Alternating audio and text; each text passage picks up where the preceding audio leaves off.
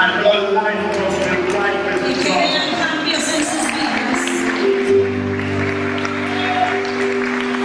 Father, let the fire be still there.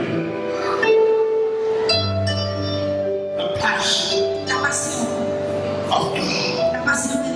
The fire of God is what He wants to see in your life.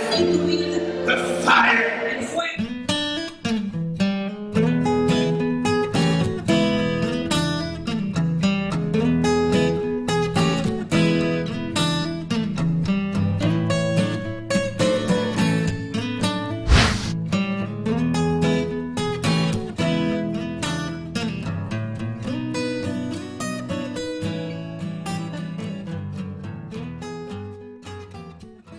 We are here in this elementary school and the secondary school here in Nicaragua. This school is run by this church, and the school is for underprivileged children. We go around the school and see a lot of things to be improved. You can look at the board where the right to teach children how horrible it is. They don't have the money to replace. And if you look to my right, you will see what they call a new one, which is cheaper, and they are only able to afford this. Look at the building, look at the children.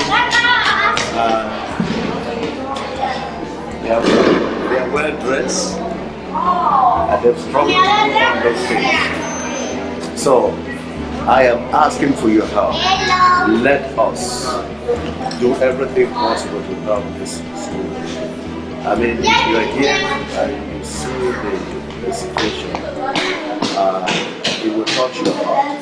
You see when they study, some of us who are privileged to be in the US, and we sit on comfortable chairs and study. Look at these children. Look at them. Look at like this one standing here.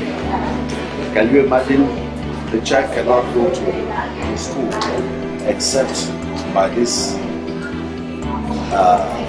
church? They are not privileged.